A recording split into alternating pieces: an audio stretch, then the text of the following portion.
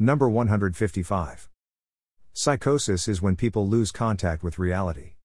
Mass formation psychosis occurs when society focuses on a leader's or a series of events and becomes preoccupied with a singular issue. People with this psychosis can be hypnotized and easily controlled when their knowledge of world events is limited. People react to what they know, and what they know can be fed to them by nefarious people. People with little knowledge of the truth are especially vulnerable when they cannot see beyond the mask, identifying with the front regardless of who is behind the mask. Is it possible that the government aims to destroy freedom and true democracy? A key aspect of mass formation psychosis is that people easily identify with who they consider their leaders, even if the leader intends to harm them. Nefarious leaders can vilify anyone who questions their narrative.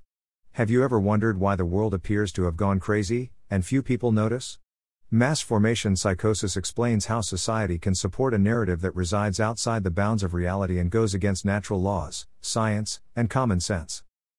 Dr. Robert Malone is the inventor of mRNA and DNA vaccine core platform technology.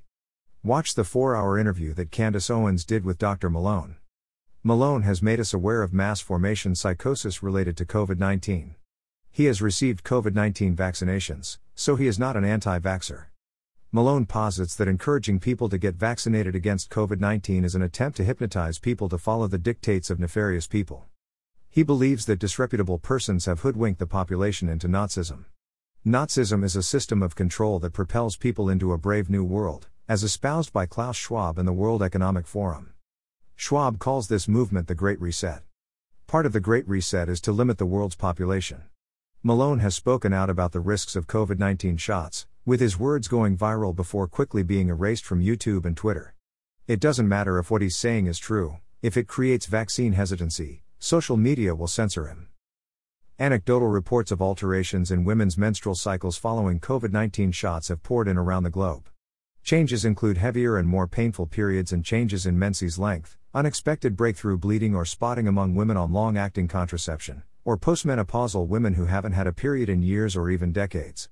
A study published in Obstetrics and Gynecology in January 2022, funded by the National Institute of Child Health and Human Development, NICHD, and the National Institutes of Health, NIH, Office of Research on Women's Health, confirmed an association between menstrual cycle length and COVID-19 shots.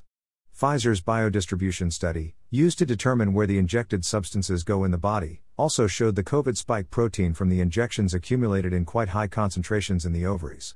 A Japanese biodistribution study for Pfizer's jab also found that vaccine particles move from the injection site to the blood, after which circulating spike proteins are free to travel throughout the body, including to the ovaries, liver, neurological tissues, and other organs. https://kennethalongauthor.com/to friends. Email klong@kennethalongauthor.com. Get new content delivered directly to your inbox. Email address. Subscribe.